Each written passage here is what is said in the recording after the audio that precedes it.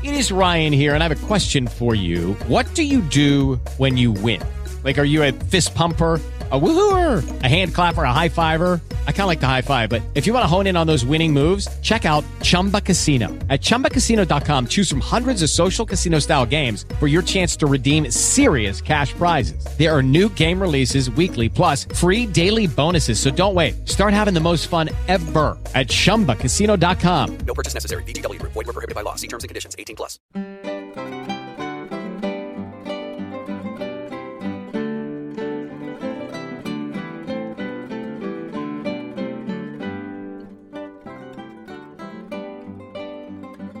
This is Early Stuart England, Episode 76, The Undecay of Trade.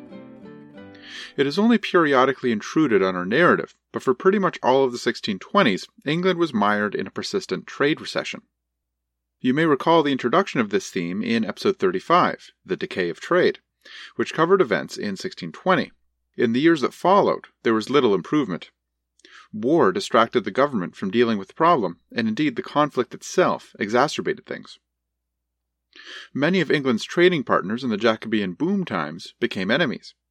First Spain, then France, with whom Buckingham engaged in a suicidal trade war. Naval assets were used up in the expeditions to Cadiz and the Isle of Ré, leaving merchant shipping vulnerable to pirates out of Dunkirk. Meanwhile, war disrupted trade networks at home. The coastal towns of the south bore a heavy burden in housing the soldiers and sailors that returned from England's failed military ventures. And political disputes over war funding spilled over into the economy. The most dramatic example of this was the tonnage and poundage tax strike that halted trade for the first half of 1629. As we discovered in our earlier episode on trade, England's declining fortunes had a lot to do with long-term economic trends. But the difficulty of managing an economy in wartime had undermined the state's ability to address the crisis. We focused on the military misfortunes of the decade, but the 1620s were a grim time for English men and women at home, too. Depressed trade and the accompanying economic hardship were perhaps contributing factors to the fractious political atmosphere of the decade. By European standards, the English were a lightly taxed people.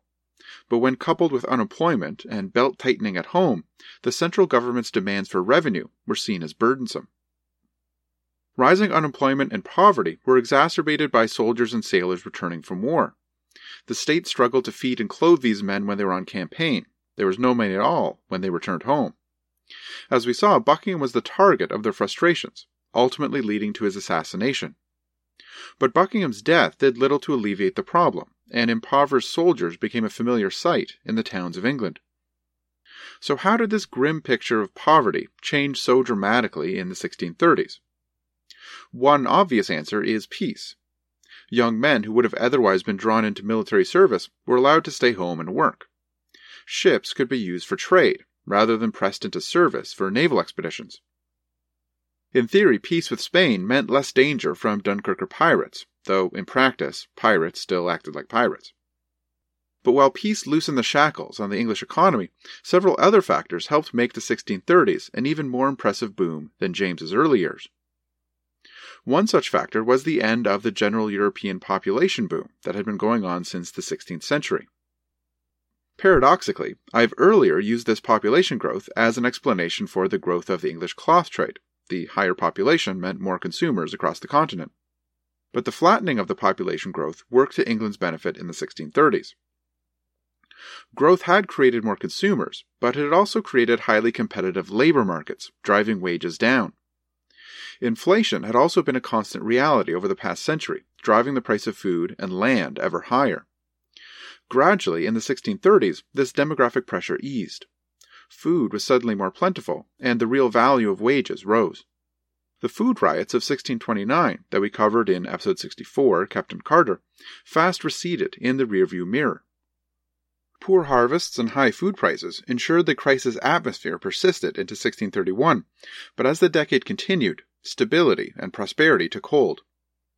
In fact, the miserable 1620s paved the way for the more comfortable 1630s. The frequent harvest failures and hardships of war played a role in slowing population growth.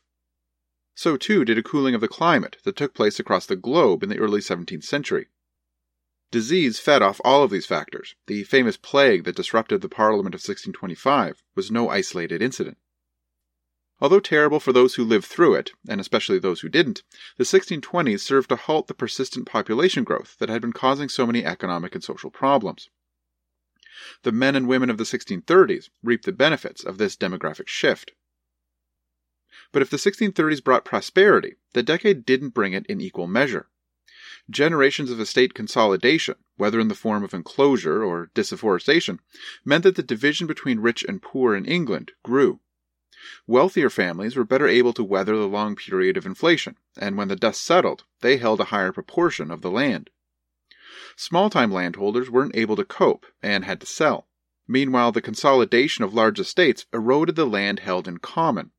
As we've seen, this had a ruinous effect on rural populations who counted on the commons for subsistence. The return of trade and economic growth did little to correct these inequalities. In part, this was due to the government's revenue projects. Parliamentary subsidies drew money from the wealthier segment of society. The subsidy rolls only included men of property and assigned contributions based on wealth. However, in the absence of Parliament, Charles turned to other measures. We saw several of these in action in episode 72, Paying the Bills. These tended to reach further down the social scale. For instance, the infamous soap monopoly. Although initially a fiasco, the soap monopoly got better organized as the decade went along and actually brought in money. But the revenue didn't just come from the rich, it came from anyone who used soap. Wealthy households could maybe afford a modest increase in laundry costs, but poorer families with thinner margins faced real hardship. From the perspective of the central government, the total revenue generated by the soap monopoly was measured against what would have been raised by a subsidy. But viewed from below, the soap monopoly had a material difference. The burden was placed on many subjects who would have never had anything to do with parliamentary taxation. Charles's most infamous revenue-raising device, ship money, did not emerge until the second half of the 1630s, so we'll be getting to it soon. But here too, the burden was spread further down the social scale than the old parliamentary subsidy. This is an important distinction to make, as quite often assessments of the government's experimental revenue devices in the 1630s tend to focus on total amounts, but the distribution of the burden changed noticeably. Nor was this just an issue for poor laundrywomen. Families hovering on the margin between gentry and working farmers also struggled in the 1630s. Here, knighthood fines were particularly damaging. These were the fines the government levied on men who were wealthy enough to be knights, but had not shown up at Charles's coronation in 1626 to be knighted. Due to inflation, the old property standard for knighthood was ridiculously low. For men near the cutoff line, simply traveling to London could be ruinously expensive. This was not the knightly leisure class of old. These were men dependent on productive land for a living. But if you had a decent-sized estate, or were involved in trade, the peace and stability of the 1630s brought plenty of rewards, and Richard Weston was the man to thank. Not only had Charles pulled England out of the wars on Weston's advice, but he also tenaciously attacked the crown's debts. By the middle of the decade, the government was in the black, and responsible debt servicing ensured that future loans would be readily available at reasonable rates. For the first time in our entire run of episodes, England's government was not facing a financial crisis. The annual revenue generated by customs doubled during the 1630s, up to £500,000 a year. Not only did this mean more money for the crown, but it changed how the government thought about finance. During Elizabeth's reign, 40% of crown revenue came from rents collected on royal lands. In the 1630s, rents only accounted for 15% of revenue, with customs shooting up to a full 2/3 of royal cash flows. From the perspective of the Treasury Department, England was no longer a medieval agrarian society, but an early modern trading nation. This commercial success had been a long time coming. A brief refresher on trade in our period is helpful. The great shake-up in northern European trade had its origin point in the permanent blockade of Antwerp during the Dutch Revolt. With the main entry point into European markets closed, new opportunities abounded. The new kids on the block in Amsterdam struck first, while England was somewhat held back by the monopoly power of the merchant adventurers. This powerful trading consortium had built up generations of networks in Antwerp, and was therefore slow to adapt to the new circumstances. Worse, their dominance of London's commercial world prevented new players from stepping in. Cocaine's project in 1614 was partly an attempt to break the power of the merchant adventurers, but it failed miserably. Then, war came in the 1620s, ruining the progress of James's peacetime trade boom. By the time we get to the 1630s, the merchant adventurers' heyday was decades in the past, and new, innovative forces were ready to drive English trade to new heights. Diversification was the name of the game, as English merchants began to engage in more than just shipping cloth to the Netherlands, the merchant adventurers' centuries-old stock in trade.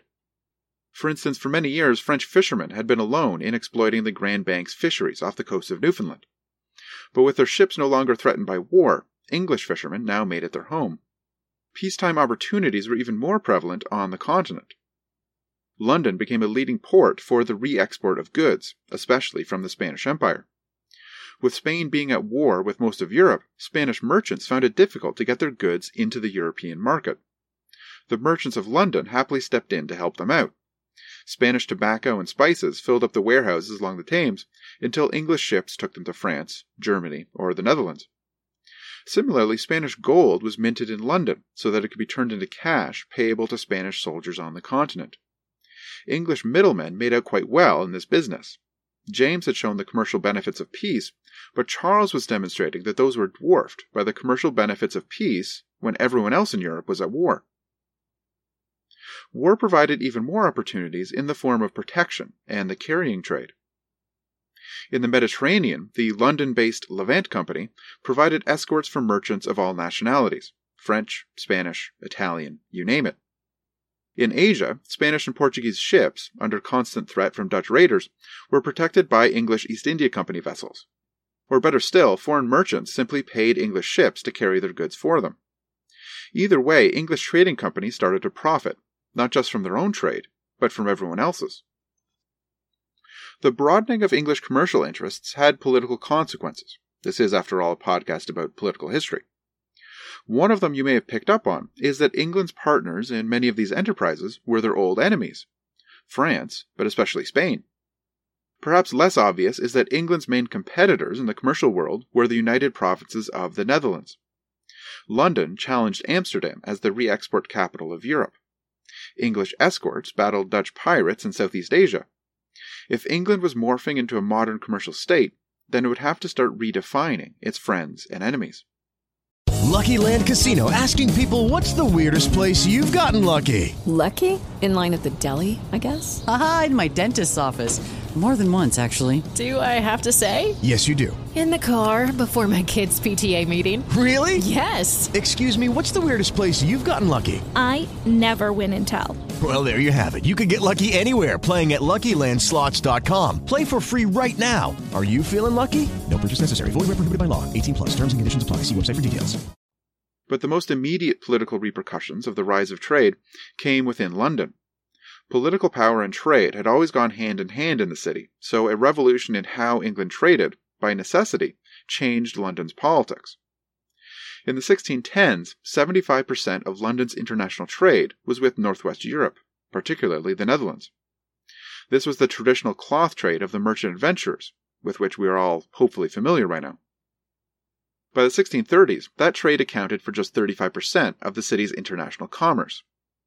Fringe markets like the Far East, at 11%, and America, 5%, made modest progress, but the real shift was towards the Mediterranean, which accounted for 44% of London's trade. As London's trading companies divided the world amongst themselves, this meant a radical shift in power. The biggest losers in this changing world were the merchant adventurers. Despite the booming trade all around them, their business was in severe decline. During the 1630s, they exported half as much cloth as they had in the first 10 years of James's reign. This decline in fortunes translated into defeat at the ballot box. Once, the merchant adventurers had dominated the ranks of London aldermen and mayors, but now they began to lose their grip on power. Stepping in to take the place of the merchant adventurers were those merchants doing all that trade in the Mediterranean, especially the Levant Company, which held a monopoly on trade with the Ottoman Empire. Here, we're going to have to dig for a deeper explanation than the opportunities of peacetime trade. Why was the destination for English imports changing so rapidly? A large part of the answer lies in what the English were exporting: Cloth still dominated, but a different kind of cloth was being carried out of England. In the terminology of the period, new draperies were taking over from the old draperies that had dominated English production for generations. The old draperies were woolens, produced from the short, fine fleece of England's sheep population. These produced a heavy, durable cloth that had for so long found an eager market in Europe, especially the Netherlands. These old draperies form the backbone of the trade we've become familiar with in this podcast. Cheap English labor and production costs ensured profits for London exporters. But lately we've seen this trade hit hard times. War, political squabbles, and the erosion of England's price advantage all served to depress the trade in the old draperies. The trade boom of the 1630s didn't solve the old draperies problem so much as it shifted production to the lighter, new draperies. These were produced by worsteds, which required longer, stronger fleece than the woolens of the old draperies. The new draperies were less durable, but lighter, and could be more easily mixed with other materials like cotton or silk. The change in production had been building for quite some time, fueled by two factors. First, the long-term benefits of enclosure. The resulting consolidation of pasture land meant the consolidation of sheep flocks. This allowed for far greater directed breeding of sheep than was ever possible when groups of small flocks shared common land. English sheep became larger, fatter, and most importantly, produced fleece suitable to the worsteds of the new draperies. The second long-term factor was the steady flow of Dutch refugees into England. You see, the Dutch had perfected new drapery production techniques as a way to adapt to the flood of cheap English old drapery imports. As war continued to ravage the Low Countries, many Dutch producers fled to the more peaceful English countryside, taking their production methods with them. As English sheep improved in quality over the 17th century, the Dutch migrants got access to the raw materials they needed. Their English neighbors quickly copied them. Now, this brief lesson in the history of fabric has been fun, but how did all of this shift power from the merchant adventurers to the Levant Company? The answer lies in the market for new draperies. English producers faced stiff competition in the Netherlands, but elsewhere in Europe, where the English didn't need to compete with Dutch domestic production, the new draperies flourished. What's more, the lighter cloth was well suited to the warmer climate of the Mediterranean. English cloth had always struggled to make inroads in places like Italy because it was too heavy. But now English producers were making fabrics that Italians, Spaniards, or Turks could actually wear. The fact that new draperies were less durable only helped. That just meant more purchases. The Levant Company, with its networks and contacts all through the Mediterranean, was ideally placed to reap the benefits of these new markets. The company also oversaw an explosion in imports into England. Silk imports shot up tenfold compared to Elizabeth's reign. English consumers bought currants from Greece and spices from the East in increasing amounts as well. As more and more English men and women became drawn into the market, rather than producing their own goods, a domestic market emerged. Importantly, this was a mass market, not merely limited to the rich. Tobacco had become cheap enough for everyone to enjoy its health benefits. Currants were a popular addition to meals all across the social spectrum. Silk even made its way into cheaper fabrics, with England getting its own low-quality silk garment manufacturers. Again, it was primarily the Levant Company that served this domestic market, with its exotic goods from the south and the east. So who were these Levant Company merchants that were doing so well? The company itself grew out of a merger of charter companies based in the Mediterranean in the late Elizabethan period. The main obstacle to trade in the Mediterranean, as we have seen in the past, were the Algerian pirates of North Africa. The traditional trading power of the region, Venice, concentrated on speed and carrying capacity in their shipbuilding, but struggled to meet these pirates in open battle. English merchants, on the other hand, commanded vessels designed to double as military ships in time of war.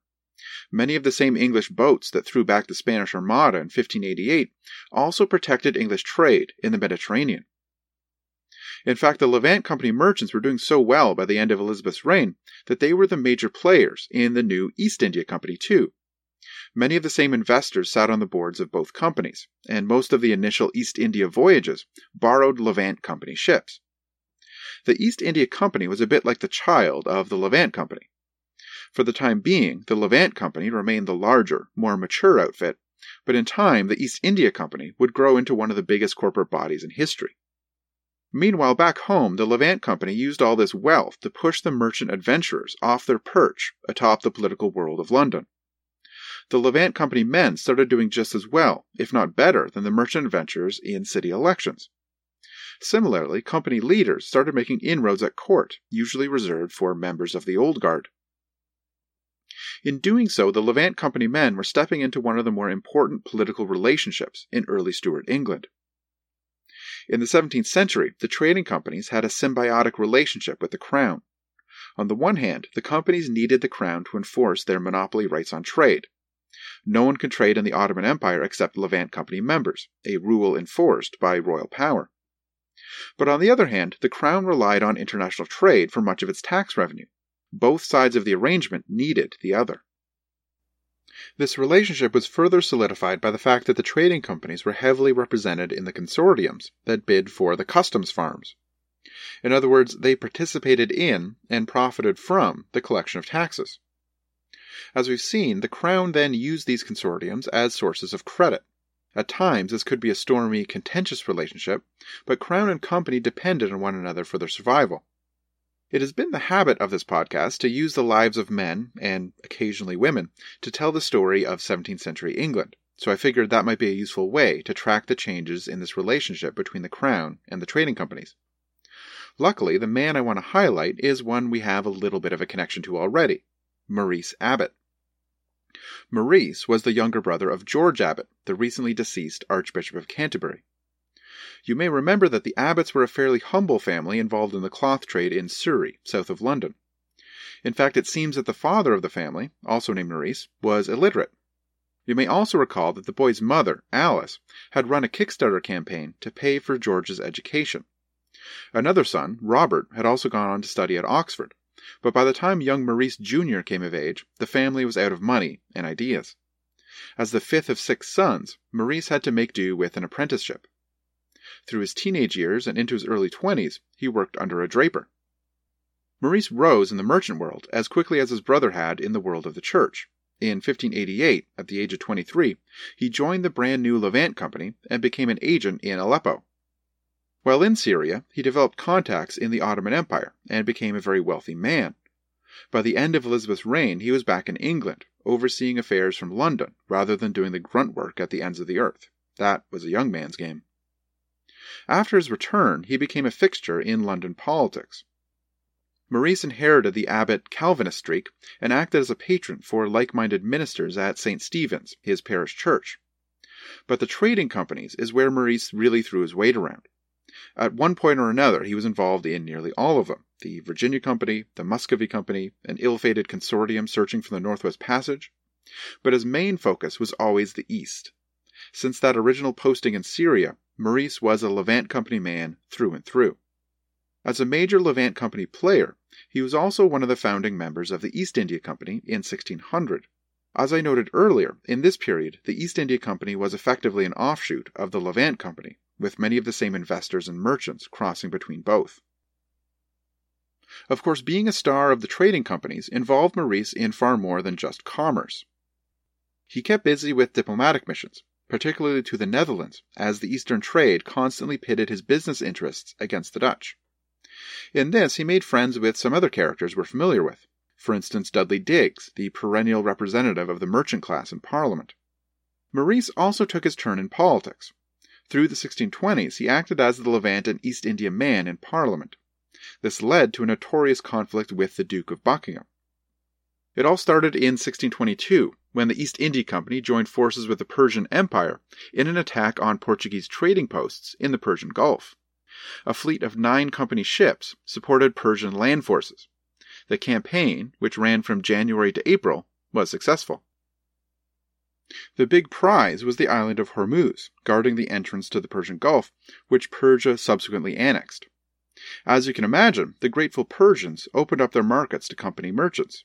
The only bad news for the company was that William Baffin, a celebrated explorer of the Northwest Passage who gave his name to Baffin Island, died in the fighting. At least that was the only immediate bad news. When word of the victory reached England, the East India Company found itself in hot water. The problem was Buckingham. As Lord Admiral, he was entitled to 1/10 of the company's loot. The seizure of Portuguese goods at Hormuz amounted to £100,000.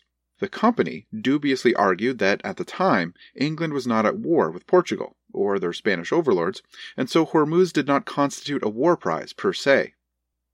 Buckingham and his lawyers were ready for this, and retorted that if that was the case, then he'd hit the company with a £10,000 fine for illegal piracy.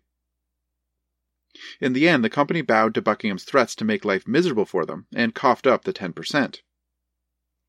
In the parliaments of the 1620s, it was Maurice's job to try and reverse this decision, or get back at Buckingham in some other way.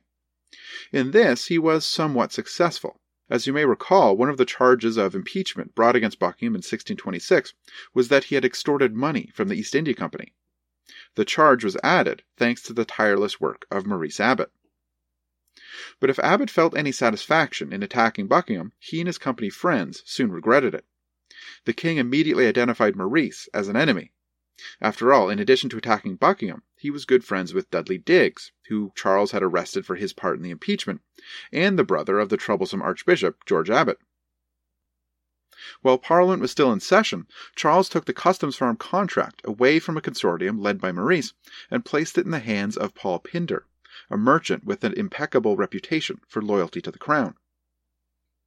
What's interesting for us is that Charles had somewhat misdirected his wrath. Maurice Abbot and the Levant/East India Company set were not gung-ho anti-Buckingham partisans. The example of the Earl of Warwick and his various colonial companies highlights the contrast. For Warwick, the colonial companies were about projecting English and Protestant power against the Spanish Empire. Trade and wealth were secondary considerations. But for Abbot, trade was the only game in town. He joined in the attack on Buckingham in 1626, not out of any ideological opposition, but because the favourite was in a battle with the East India Company over a particular issue. If that issue could be resolved, Abbot was happy to work with Buckingham or any other royal official. Buckingham was not even the greatest obstacle the East India Company faced. That honour went to the Dutch, the company's major competitor in Asia. This once again highlights the difference between Warwick and Abbot. For Warwick, the Dutch were the great ally in the anti-Spanish cause. For Abbot, they were the great enemy in the battle for commercial dominance of the globe. I mentioned earlier that Abbot had spent some time in the Netherlands in the 1610s. He was there trying to negotiate some way for English and Dutch merchants to peacefully coexist in Asia. The result was a settlement both nations agreed to in 1619. By its terms, English and Dutch merchants could operate out of each other's ports. However, the agreement had some ambiguities that were magnified by the fact that all this would be taking place thousands of miles from Europe. The Dutch seemed to think that while English merchants were in Dutch trading posts, they would fall under the jurisdiction of Dutch law. The English, on the other hand, thought that cross-jurisdictional matters should be settled by an Anglo-Dutch council in Batavia, established by the treaty. This confusion would have fatal consequences. And we've actually seen these consequences earlier in the narrative. You may recall that the Anglo-Dutch coalition of 1624 was almost ruined by news of a conflict between English and Dutch merchants in Asia. This was the Amboina massacre. The Dutch had a trading post at Amboina, present-day Maluku, in Indonesia. In 1623, the governor of the post suspected that there was a plot to murder him. Japanese mercenaries would do the deed, but he was sure that the guiding hand behind the plot was English. A captured Japanese ronin confessed everything. The English intended to take over the trading post and eliminate the governor. The Dutch moved quickly, rounding up 10 English merchants in the area, as well as 9 Japanese soldiers and 1 Portuguese trader. They were waterboarded until they confessed their involvement, then executed for treason. The Dutch argued that since the Englishmen were under their jurisdiction, the punishment was legal. The English countered by saying that the dispute should have been taken to the joint Anglo-Dutch body in Batavia. When the news hit Europe, there was a public outcry, but the looming war with Spain took priority. Leaders on both sides worked to smooth things over, rather than wreck their new alliance over an incident on the other side of the world. Eventually, almost 30 years later, the two sides settled the issue, with the families of the English merchants receiving around £90,000 in compensation. But one man refused to sweep the Amboina massacre under the rug, Maurice Abbot. He responded to the massacre by putting himself forward as governor of the East India Company. As governor, his position on the Dutch was blunt. "All treaties with the Dutch," he said, "are but so many treacheries." From then on, it was pro-Dutch men like the Earl of Warwick that Maurice often battled with, not the crown. You may recall that Warwick had ravaged the seas of Southeast Asia as a pirate in the 1610s. At least he had until East India Company's ships stopped him. Warwick and Abbott now engaged in a bitter legal battle over that incident. Warwick demanded compensation for seized ships, and the East India Company defended their actions as legitimate. Throughout the early 1630s, Warwick and his allies targeted Abbott's regime in the East India Company for a hostile takeover. As you may recall, they had done the same thing in the Virginia Company, ousting conventional merchants in favor of anti-Spanish ideologues. Warwick appealed to small-time investors, disenchanted with the powerful elites of the company. But Abbott offered stiff resistance, and after years of contested elections and accusations of corruption, the old guard of the company emerged victorious by the middle of the decade. Abbott's victory clarified the politics of London during the 1630s. The power of the old merchant adventurers had been broken. English commerce would no longer be dominated by the cloth trade with the Netherlands. Warwick had tried to step into the vacuum, but his attempt to radicalize London's trading companies had failed. Power now lay in the hands of the merchants of the Levant Company and their sister project, the East India Company. Despite their past differences, these were people Charles could strike a deal with. In fact, after he stepped down as East India Company governor, Maurice Abbott would go on to become mayor of London. From that position, he developed a cozy relationship with the crown. With a reasonable man like Abbott at the helm, that symbiotic relationship between commerce and crown could thrive. In 1635, Charles published a new Book of Rates, the guidebook for customs duties on all products. In aggregate, the tax valuations went up, a sign that England's trade was booming and its merchants could afford the government's hand in their pocket. But a close observer would note that the rates paid on some of the Levant Company's key imports, currants and silks, actually went down. As you can imagine, the new powers in London were interested in more than just customs rates. As international merchants, the men of the Levant and East India Companies had an interest in foreign policy. The Dutch now had an enemy in a position of significant influence in England. But before we get to the foreign policy consequences of these developments, I want to explore one final dimension of the peaceful 1630s at home in England. Ironically, considering I've just laid out the growing animosity between the English and the Dutch, I'm talking about an English attempt to imitate Dutch engineering. Next time, the Breathing Room of Peace will give Charles the opportunity to take up a long-neglected project, the draining of the wetlands on the east coast of England. As exciting as that sounds from an engineering perspective, we're interested in the political aspects of the project. In creating new arable land to govern, Charles was trying to extend the power of the central state. Also, we'll be meeting some characters that will play a larger role down the road, including a humble farmer named Oliver Cromwell.